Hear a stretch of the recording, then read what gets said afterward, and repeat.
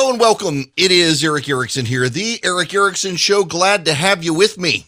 The phone number is 877-97-ERIC, 877-973-7425. First of all, a quick programming note, actually a real thank you. Clark's Christmas Kids by 8:30 Friday night, which is the first time we were able to get all the presents needed. Now, this is important because, I use my text messaging service, and I get an alert every time someone uses the service and gives me the area. And I am on in delay in Tulsa, Oklahoma on KRMG, and in Dayton, Ohio on WHIO, and in Orlando on WDBO, and Jacksonville on WOKV. And those stations continuously throughout the night, all night long, had people texting and donating. And so it's not just my audience. It's so many people across the WSB market in Atlanta who made that happen. But then these stations outside the state and those in North Carolina and those in Arizona, I saw people texting through. So all of you across the network, I was a little bit skeptical about doing this across the network on Friday because it is kind of Georgia specific, but so many of you across the nation stepped up. Thank you very, very much. Every child in foster care in Georgia will have a present for Christmas, thanks to you guys. So I appreciate it very much. I know Clark Howard does as well. Tremendous effort. Now, having said all of that, I hate to use this phrase, but I'm going to be a bit of a turd in the punch bowl on something completely unrelated to that. We need to talk about climate change and what happened this weekend. Because there is a push now through the media and the administration to go climate change on everything. One of the big trends we have seen in the last 10, 15 years is where any significant weather happens, Democrats and the media start screaming climate change. They start screaming that it's all about climate change. Here's the president of the United States over the weekend talking about the terrible tornadoes that ripped through Tennessee and Kentucky, killing hundreds of people. The devastation is hard to grasp. Even in the videos and pictures, it's just hard to understand just how awful the situation is there. All that I know is that the intensity of the weather across the board has some impacts as a consequence of the warming of the planet and the climate change. The specific impact on these specific storms, I can't say at this point. I'm going to be asking the EPA and others to take a look at that. But the fact is that we all know everything is more intense when the climate is warming. That was the President of the United States, and here's the FEMA director for the President of the United States. The governor of Kentucky called this the most devastating tornado event in his state's history. How unusual is it to see a storm this powerful this late in the year? I think it's incredibly unusual. We do see tornadoes in December. That part is not unusual. But at this magnitude, I don't think we've ever seen one this late in the year, but it's also historic. Even the severity and the amount of time this tornado or these tornadoes spent on the ground is unprecedented. You got that? There are rampant speculations that climate change had something to do with all of this. I want you to go back in the time machine 64 years. It is December 18th, my wife's birthday, 1957. 25 tornadoes tore through southern Illinois. 25. There were 3 EF1 tornadoes, 11 EF2 tornadoes, 8 EF3 tornadoes, 2 EF4 tornadoes, and 1 EF5 tornado, EF5 being the strongest, most powerful tornadoes. We are coming up on the 64th anniversary of that happening. This is not some sort of random anomaly in American history. It has happened, and people who have no sense of history tend to forget it. There has been an organized push over the past few years about climate change in this country, from the media to Democratic politicians. Here's what the Intergovernmental Panel on Climate Change, run by the United Nations, says, and this is a quote: attribution of certain classes of extreme weather, e.g. tornadoes, is beyond current modeling and theoretical capabilities. Trends in tornadoes associated with severe convective storms are not robustly detected in climate change models. Those are the facts. Those are the facts. But you don't hear that in the media. What you hear is denialism. Michael Mann is one of the biggest, loudest voices in climate change, has been for years, was on television. He wants censorship of people pointing out these sorts of facts, it sounds like. Here we saw nearly 100 people die from these unprecedented tornadoes. But if you look at the total impact of climate change around the world, wildfires, droughts, floods, heat waves, coastal inundation, climate change is already costing far more lives than COVID-19. It is deadlier. And so the denial of climate change is deadlier even than the denial of the basic science behind COVID-19. But here's the difference. There isn't a huge global lobby, the world's most powerful industry, wealthiest and most powerful industry, the fossil fuel industry, that has a stake in the COVID-19 debate. And he wants people silenced who are critics. Major media outlets are stepping up to silence critics. I think it's the Los Angeles Times won't allow someone considered a climate change denier to have access to their newspapers. Now, this is the very interesting twist. It's kind of like what they've done with language on COVID. You know, if you support vaccines but are opposed to mandates, the wokes who run the Merriam-Webster's dictionary have redefined anti-vax to mean someone who is not just opposed to vaccines, but supports vaccines, but opposes mandates. So you're anti-vaccine if you oppose mandates. Even if you support the vaccine, even if you got it yourself, you're considered anti-vax. In the same way, you're a climate change denier if you accept the climate is changing, but don't want to do what the left wants us to do about it. They've been doing this for a long time. You know, here's my problem with climate change. And by the way, let me go on record. I think the climate is changing. The climate always changes. I do think humanity has a role to play. There are 7 billion people on planet Earth.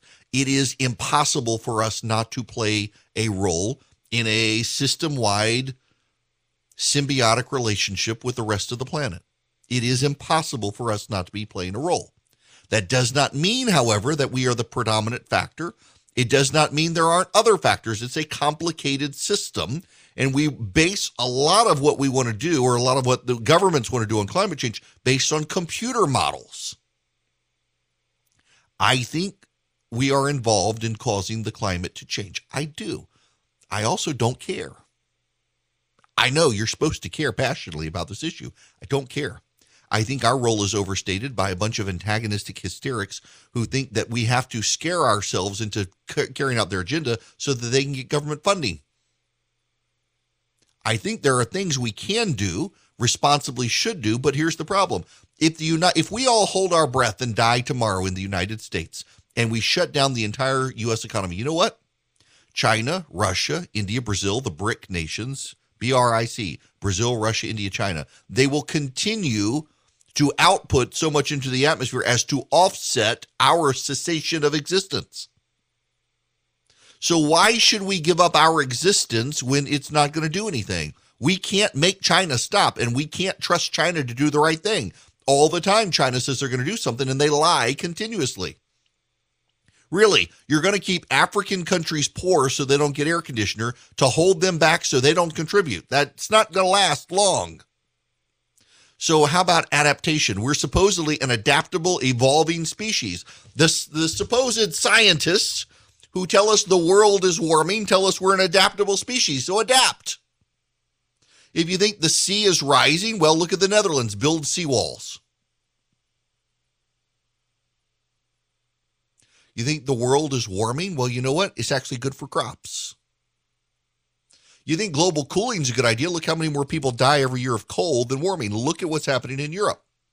I mentioned this last week. Europe has an energy crisis. They have moved so quickly to renewable energy. It has driven up their costs to the point where they're thinking of, in some cases, having to reopen fossil fuel plants, but also making them dependent on Russian natural gas. We pay, on average, 90 megawatt hours of power in this country. France and Germany are about to pay over $450 dollars per megawatt hour of energy. It's going to hurt poor people. In fact, every solution that the left comes up with to fight climate change hurts the poor. The wealthy can put their solar panels on their roofs and build their windmills in their backyard and buy their Teslas. You can't. And every time there's a weather event, every time people die, the Democrats rush out to blame all of you, me, and the Republicans for being climate change deniers. I don't deny the climate is changing. I just don't care. I think we have to adapt.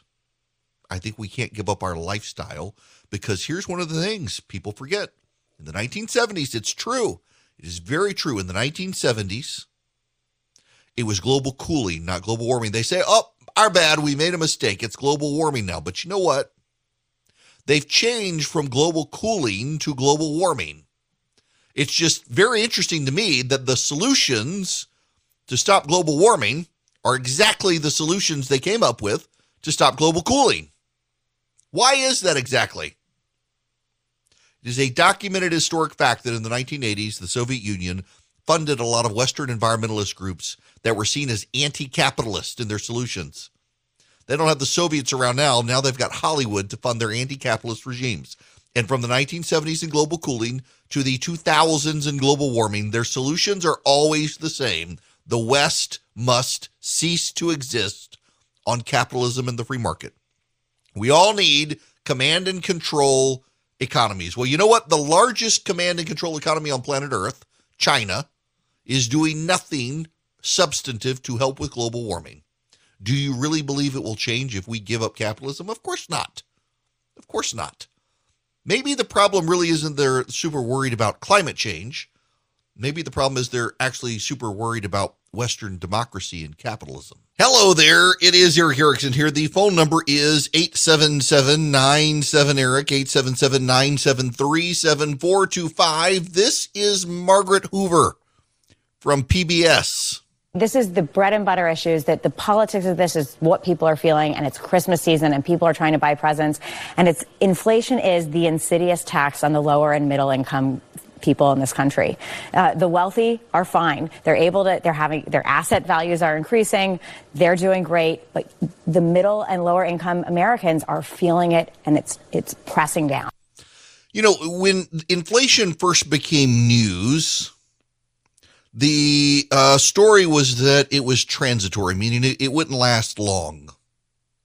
And then the Biden administration was dismissive, saying that it was just the wealthy. It was eye-opening and interesting that Ron Klain, the chief of staff for the president, and others within in the administration would grab hold of the talking point that actually inflation is transitory. It's only temporary, and it's really hurting the wealthy. It's not hurting anyone else. That's what they claimed. Let me read you some headlines now. This is from CNBC. Allianz chief economic advisor Mohamed El-Erian says calling inflation transitory was a historically bad move for the Fed. Quote, one of the worst inflation calls in the history of the Federal Reserve, he says. From Axios, worker pay isn't keeping up with inflation. For all the hype that wage growth has received this year, pay isn't keeping up with the price growth. Real earnings, or wage growth less inflation, turned sharply negative in the last 2 months after eking out gains over the summer, consumer price data on Friday showed. That's an erosion of spending power, which is a bummer, but for the time being, it takes the edge off worries of a wage price spiral, which happens when higher wages fuel inflation, which fuels the need for even higher wages and so on. The most recent data, of course, doesn't tell us where we're headed, but you can try to extrapolate based on trends, and it seems like this fear of a wage price spiral may not play out. May not, but how do you know? What we do know is that real wages are down because of inflation. Next headline, this is from CNN. Food is more expensive than it has been in decades. Bad news for the American consumer. It's getting more expensive to dine out, and it's getting more expensive to eat at home. Restaurant prices spiked 5.8% over the 12 months ending in November without seasonal adjustment. That's the largest 12-month increase since the year ending January 1982. And unfortunately, for those hoping to curb spending by turning to home cooking, grocery prices are also at record highs. They jumped 6.4%, the largest 12-month increase since December of 2008. Beef has gone up 20.9% in price. Now the last headline. 69% of Americans disapprove of Biden's handling of inflation. That's from the ABC News Ipsos poll. This is a problem for the Democrats. And one of the reasons it's a problem for Democrats is because for a month or two, they've said there was nothing they could do. There was nothing the president of the United States could do to fix inflation. And then they started talking about how they were fixing inflation and how they were showing remarkable success. Well, now it turns out no one's crediting them with any sort of success because it's actually not very successful. Prices continue to go up. The supply chain is continuing to have problems. I know more and more people, myself included, who are running into supply chain issues related to Christmas presents. I mean, heck, my Christmas tree came in multiple pieces over a month. The supply chain problems are real. The inflation problems are real. And the only people who seem to be denying it right now are the people closest to Joe Biden. And even they now can't. But it is remarkable. I want to play you a clip from Chuck Todd. Just listen to this clip. It seems as if there's nothing the White House can do to improve their political standing these days. It does feel like every week there's another poll. It's a new bottom. It's a new this. And some of it is out of their control. Mark Murray and I were having a discussion. His two big promises were to get COVID behind us and to get rid of Donald Trump. COVID's not behind us and Donald Trump's still lurking. He's right. Now, a lot of people on the right are blowing him up on that. What I think is notable, though, is that a lot of the conversation in the media is changing, and it comes after a meeting at the White House where they badgered journalists into altering how they were covering Joe Biden when it comes to inflation and the virus. It's really, there's nothing he can do. Yeah, I guarantee you we're going to start seeing them going after Republicans, and the new talking point is the Republicans want the virus to go on, and I suspect their next talking point is going to be Republicans really want inflation to keep going too because it'll hurt Joe Biden. The problem is Republicans aren't in charge anywhere in Congress or the White House, and it's the Democrats who have the keys to the kingdom when it comes to controlling inflation. And you know what they want to do? They want to pass Build Back Better, dump more money into the economy, heat it up even further. It'll cause more inflation. And they're saying, no, it won't cause inflation. It'll actually help inflation. It's remarkable how everything the Democrats want to do when a new problem arises, they claim what they want to do before the problem arises will solve that problem. Except it won't. And everybody knows it except them. It's the holidays. You deserve a gift that keeps on giving you joy and comfort every day, all year long, a gift that looks as good as it feels, and a gift that will actually pay for itself in terms of how much more productive you'll be at work. Let me tell you guys, just forget a script on X Chair. I had one of those really expensive multi-$1,000 desk chairs, and I loved it, and I wasn't sure about the X Chair. But my gosh, now I've got the X Chair and I can't go back. I had to give the other chair to my wife. The X Chair has a built-in massager. It's super ergonomic. I love mine. It's got the massage chair. It can get cool. It can get warm. It can warm my back while I'm sitting in my chair. Your office chair can't do that. It's the perfect time to buy the X Chair. And here's their holiday gift to you. Save $100 off your X Chair just by purchasing it at xchaireric.com now. That's the letter X Chair, ERICK.com. X Chair has a 30-day guarantee of complete comfort. You can finance your purchase for as little as $30 a month. Go to xchaireric.com and save xchaireric.com. Hello and welcome. It is Eric Erickson here. It is my show nationwide from Atlanta. The phone number is 877-973-7425. Let's go first to Rich calling from Atlanta. Rich, welcome to the program. Yes, I was just watching the NBC coverage of the terrible tornadoes up there, and they were talking about the candle factory, and just the way they presented it, they interviewed the owner, and they presented it like he forced those workers to be there, and that he should have let them go home, and he didn't protect them, as it were, and that they implied it was his fault that this occurred, even though we don't know even when a tornado comes in the area where or when it's going to hit. But then when they turned to covering what happened at the Amazon fulfillment center, they never implied that it was Amazon's fault that they had workers there and that those workers were injured or killed. So it's just the way they covered it. They made it sound like the small business person, which was the owner of the candle factory, was responsible, but Amazon, their baby, is not responsible. Right. You know, I'm glad you made that observation because they really are coming after this. And for people who don't understand what Rich is talking about, there's a candle factory in Kentucky. It was running, Mayfield Consumer Products is the company. They have a candle factory, and they were on 24/7 operations to meet Christmas demands. They knew that there was bad weather, but they were not, they weren't prepared for the tornadoes to come. We do not know why people continued working. 8 wound up being killed, however. The original number was reported as far higher at the candle factory. Concurrently, there was an Amazon distribution facility also in holiday mode, and people got killed there. The media seems to have glossed over that one. Particularly interesting to me, given how much they hate Amazon. It's a sad situation all around. But blaming the owner of the small business, I'm not sure.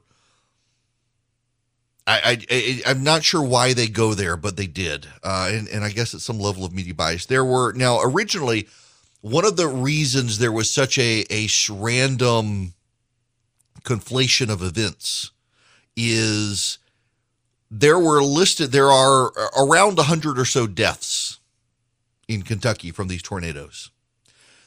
There were 110 people who were working second shift at that candle factory making candles for the largest brands. And the tornado came through, devastated the community. And originally, a lot of news reports that first circulated conflated the 110 people who were in the factory with the people who died. And it actually turns out only 8 people were killed in the factory. There are 8 missing from the tornado. They're working, so they're potentially 16, but it's dramatically different. It's dramatically different from where it was the initial reports. It's sad to see so much antagonism over a small business that stayed open to meet consumer demand. But of course, this is kind of typical for what we've seen on even the supply chain crises, where in trying to defend the Biden administration, the press's response is to largely say, well, it's your fault that there's a supply chain problem because you're buying too much. Time and time again, that's what happens. All right, to the phones we go. John and Fitzgerald, welcome to the program. Hey, Eric, can you hear me? I can hear you. All right, Eric, I'm a big fan. I think you're a very smart person. But let me just say this. 4 years ago, you were very tough on Donald Trump, and do you feel bad about that now? No. I'm glad I was wrong. I'm glad I was wrong. That's why I supported him in 2020. But no, I still think character counts. And I wasn't a fan of either Hillary or Trump in 2016, but he proved me wrong. Then you pick the lesser of the two poisons, man. That's just you're into wisdom and being a smart guy. You pick the lesser of the two poisons. Is that not how it works? Well, I chose not to take any poison. Oh, okay. Well, that's a dream world. I mean, you're a smart guy, Eric Erickson. You're an intelligent man, and I enjoy listening to you. But in the final analysis, the tack that you chose, that's a sailing terminology, obviously. The tack that you chose was not going to be as helpful to to this country as the one you chose, where you decided to go with the establishment. Well, so I didn't go with the establishment either, John. So I did. I went third party in 2016, and Trump was able to get elected without me. And in 2020, I actually said the reason I was going with Trump in 2020 was because in 2016 I'd gone third party. He was able to get elected without me. It was very clear to me that I was in the minority, and as I always tell people, know when you're in the minority, even when you think you're right. So in 2020 came around, and it was him versus Joe Biden. And I said it. I mean, I told him, we had regular conversations about this. He's not my favorite person, but I liked a lot of his policies. He actually gave me a lot of policies I did not expect him to give me. And I felt like I owed him my vote. And at the end of the day, the bottom line was that it's very clear to me we're either going to have a Democrat or Republican. And I'm not going to sit it out. And I have a lot of friends who sit it out in Georgia.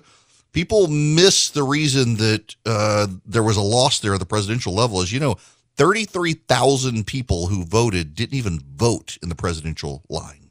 So for a narrow Biden win, there were 33,000 people who just set it out together. I wasn't going to sit it out. It was not going to sit out 2020. I didn't support him in 2016, and I would do it over again. I mean, hindsight is 2020, I realize, but given what I knew in 2016, I would have. And I'm glad to be wrong and admit I was wrong, and glad we got great things out of Trump, and was glad to throw my support behind him in 2020, he and Mike Pence. I'm very disappointed in his conduct after the election, but compared to Trump or Biden, I would take Trump every day of the week and twice on the weekend. Why not? Given what we're getting from Biden, we did not have inflation under Donald Trump. We do now. We did not have all the dead people we now have under Biden, didn't have them under Trump. And the Democrats are very sensitive to that claim. But more people have died under Joe Biden with COVID than under Trump. With Trump, we got a vaccine that the Democrats at the time told us not to take because Donald Trump was in charge. And they only told us to take it after Donald Trump was out of the White House. We got that vaccine from Donald Trump. We had gas and energy independence under Donald Trump that we don't have now under Joe Biden.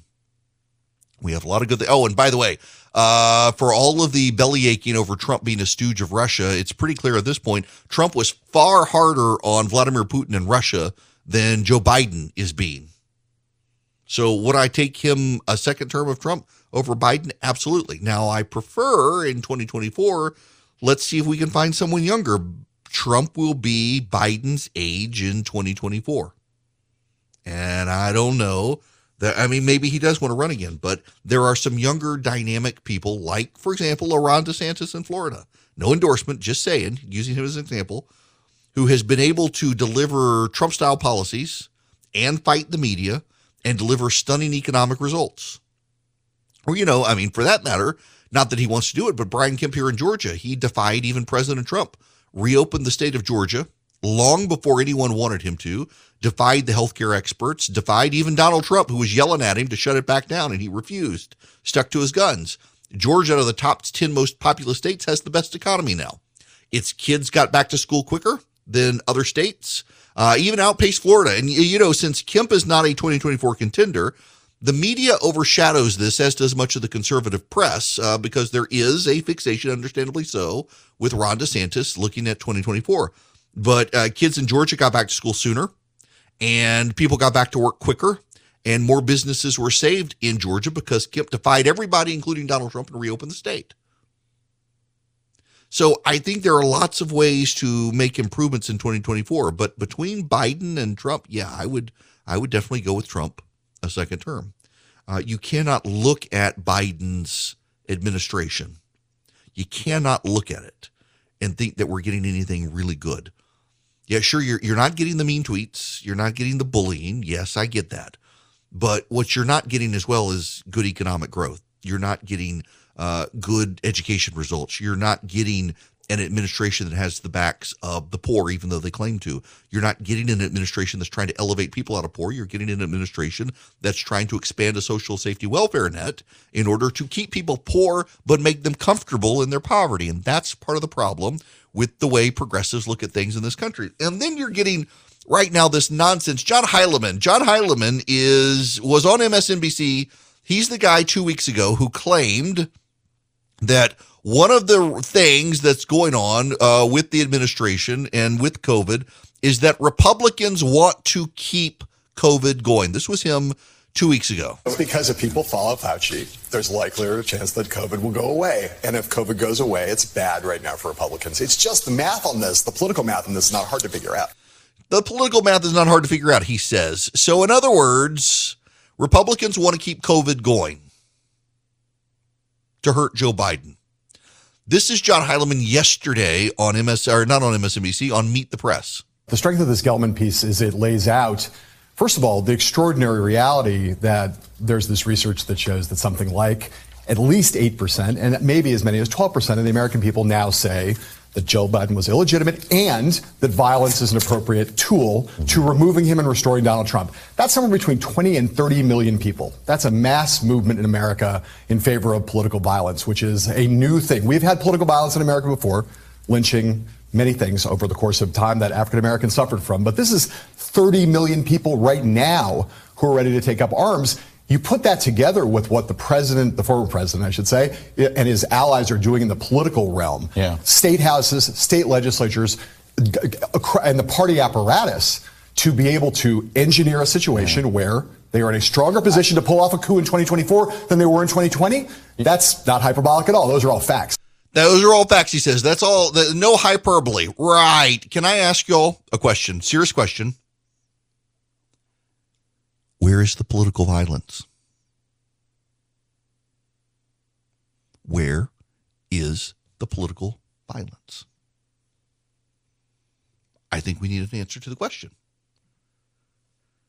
John Heilemann on Meet the Press says it's not hyperbole, that there is a real pin-up frustration, people believing Joe Biden is not president, and believe 20 million people believe they should take up arms to throw him out of the presidency, and concludes his statement on Meet the Press with this: to be able to engineer a situation where they are in a stronger position to pull off a coup in 2024 than they were in 2020.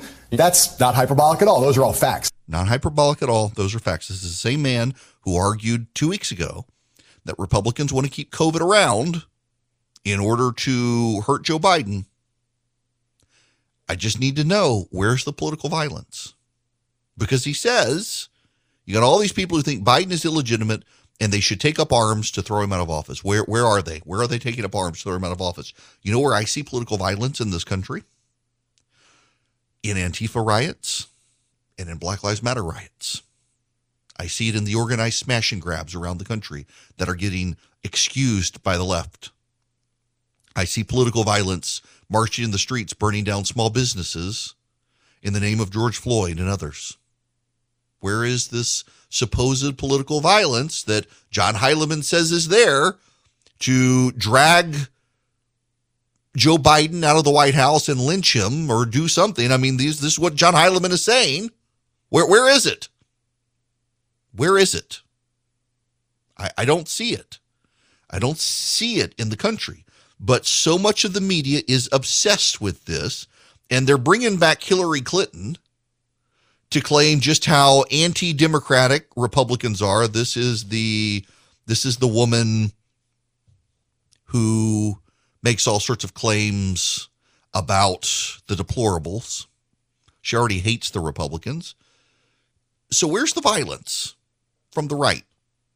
Where is it? All the media is talking about it. All the media says it's there. I haven't seen it. Could someone point me to it? Because right now, all of the violence I'm seeing is violence that comes from left-wing agitators marching and rioting in the streets in the name of justice, delivering injustice that the media and the left excuses. I would like to see where it is on the right, where it's actually happening, where are the fires, where's the burnings.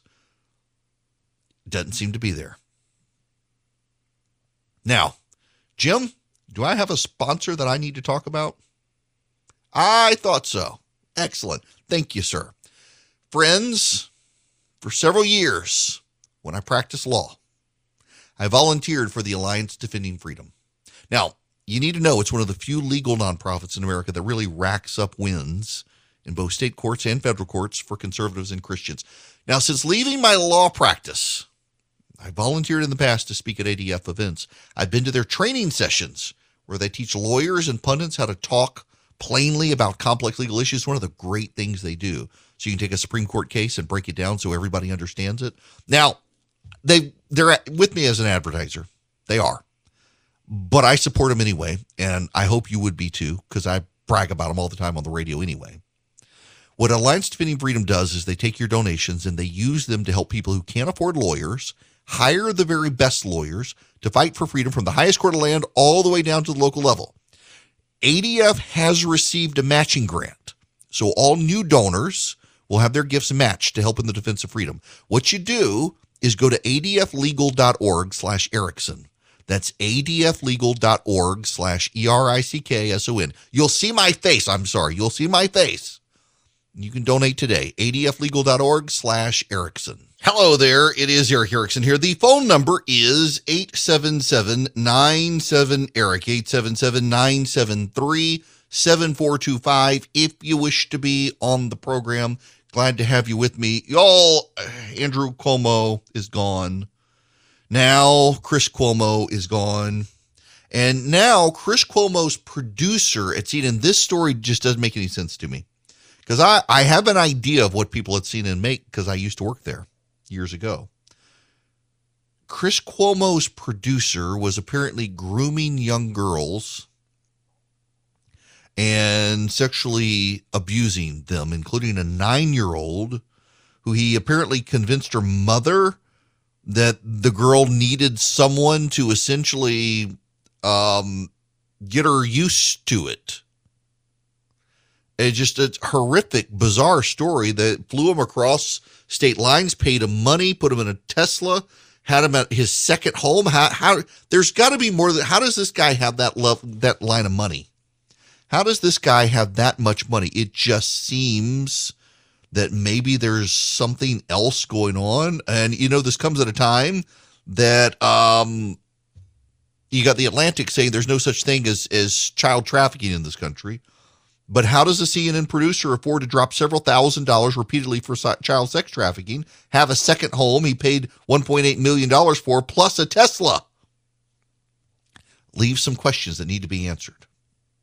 Now, I want to tell you, as we close out the year, Omaha Steaks has the perfect gift for you guys. For $99.99, it's a 60% savings now. You get 4 bacon wrap fillets, 4 boneless chicken breasts, 4 Omaha Steak burgers, 4 gourmet jumbo franks, 4 caramel apple tartlets, a jar of Omaha Steak seasoning, and 8 Omaha Steak burgers added for free, plus something new, the Steakhouse hash browns from Omaha Steaks. We've had scallop potatoes in the past. These hash browns are fantastic. You need to give them a whirl.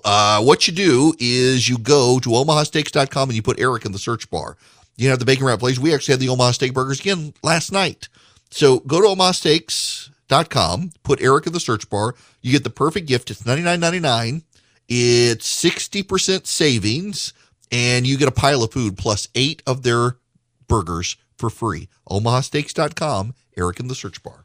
And you thought these last 2 years were crazy. Welcome to 2022. It's coming up and nothing makes sense still, especially in business. If you're a small business owner, good luck getting financing from a big bank right now. I can offer you a fantastic solution if you're looking for $750,000 or more in financing for your business. First Liberty Building and Loan. Let's say you want to buy a new building, or you want to refi existing debt, or you want to buy a company. Basically, you see opportunity for your business to grow, but you've hit a wall with the mega banks getting financing. That's where First Liberty Building and Loan and my friends the Frost family come in. They solve small business financing problems better than anyone I've ever seen. They say yes, where big banks say no. It's that simple. Look, just do this. Spend 10 minutes with them. Call them, First Liberty Building and Loan, say Eric sent you. In 10 minutes, you'll know if you're a good fit for their program. Go to firstlibertyga.com. That's firstlibertyga.com. They help small businesses nationwide in all 50 states. firstlibertyga.com.